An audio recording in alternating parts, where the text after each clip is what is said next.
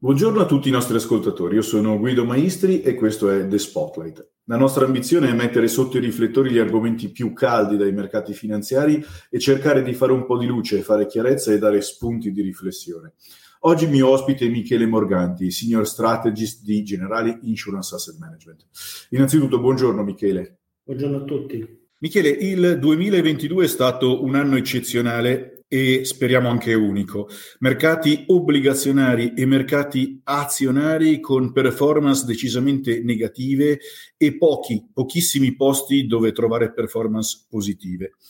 Mentre sui mercati azionari siamo ormai ben abituati alla volatilità e sappiamo che nel tempo recupereremo, le performance dei mercati obbligazionari hanno compromesso anni di rendimento e su questo bisogna ragionare con i nostri clienti. Ora guardiamo avanti. Il 2023 presenta scenari nuovi, un vero cambio di paradigma che ci vedrà lavorare in un mercato fatto di inflazione abbastanza elevata, tassi elevati e crescita economica bassa o recessione in alcuni paesi. Uno scenario un po' stile anni 70, se vogliamo. Michele, avete identificato alcuni temi chiave per investire in questo 2023. Iniziamo subito con il primo. Il consenso crede in una recessione globale, mite, ma voi siete d'accordo su questo e soprattutto qual è la vostra view?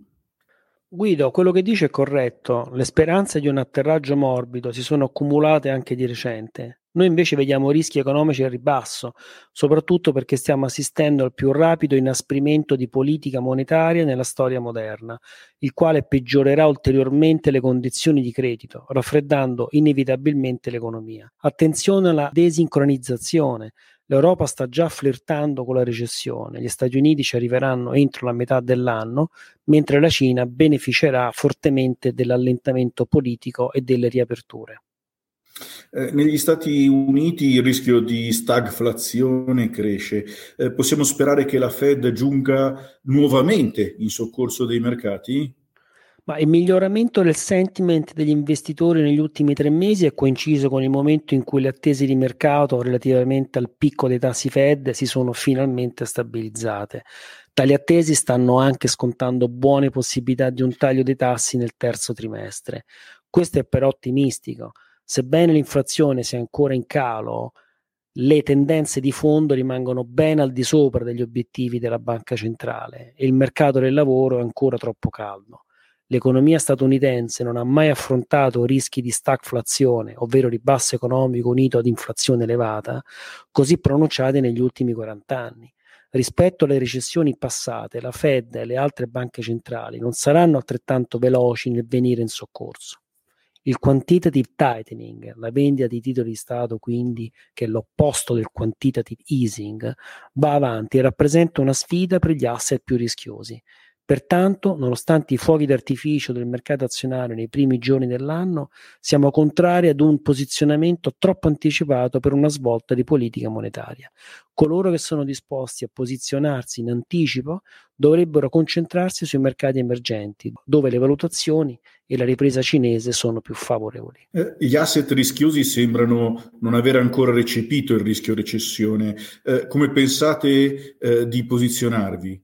Mentre le curve dei rendimenti rimangono invertite, prevedendo implicitamente una recessione imminente, quest'ultima non è apprezzata invece dalla valutazione degli asset rischiosi. Ad esempio, gli spread a yield statunitensi hanno ancora molto spazio per ampliarsi man mano che le forze della recessione cresceranno verso la metà dell'anno. Anche il consenso degli utili societari prevede una crescita positiva ad una cifra quest'anno, mentre gli indicatori anticipatori dell'economia sono coerenti con un loro calo.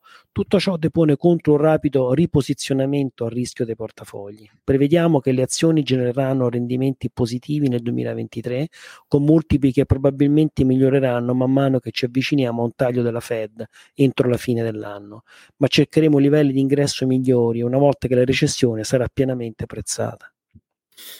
Qual è la vostra view invece nei confronti degli investimenti in reddito fisso?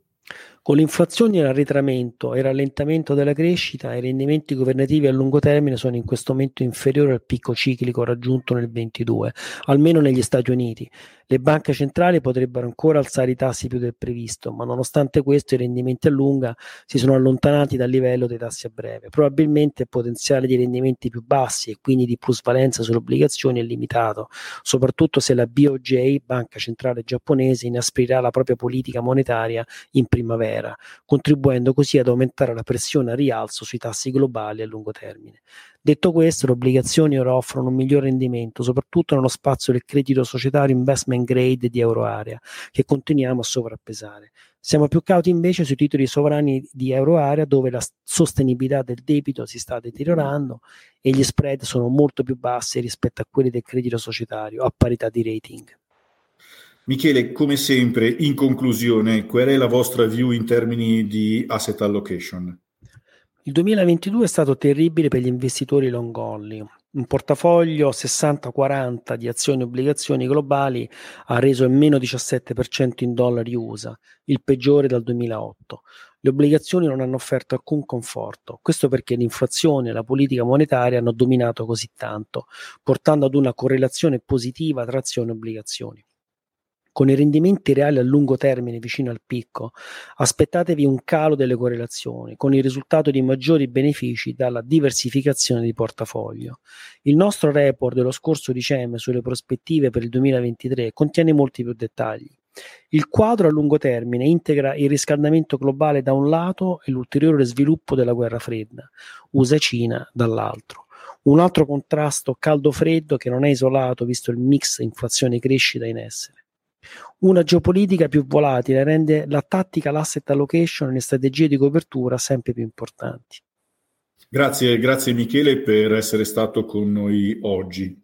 Dai temi che ci hai raccontato, il messaggio che mi porta a casa è che il focus per il 2023 sarà trovare la giusta diversificazione di portafoglio. Tra i punti chiave con i clienti, il primo, posizionamento obbligazionario, direi un ritorno al bond, strategie governative arricchite dall'expertise pluriennale di Generali Investments e strategie corporate bond ESG supportate dalla robusta struttura di analisi della qualità del credito di Sycamore. 2. Posizionamento azionario, temi di lungo termine come per esempio l'invecchiamento della popolazione e la transizione ecologica dall'altro lato. 3. Diversificazione e decorrelazione, strategie alternative multi-asset gestite da Planisphere Investments o con focus sulle commodities con i gestori di Lumina. Tutti i temi che approfondiremo insieme ai nostri gestori nei prossimi podcast e webinar mercati. Non mi resta che ringraziarvi per essere stati con noi all'ascolto di questo nostro podcast e vi ricordo potete trovare ulteriori episodi ed approfondimenti sul nostro sito web www.generali-investments.com e sulle piattaforme di ascolto Apple Podcast, Google Podcast e Spotify. Grazie ancora e vi auguro una buona giornata.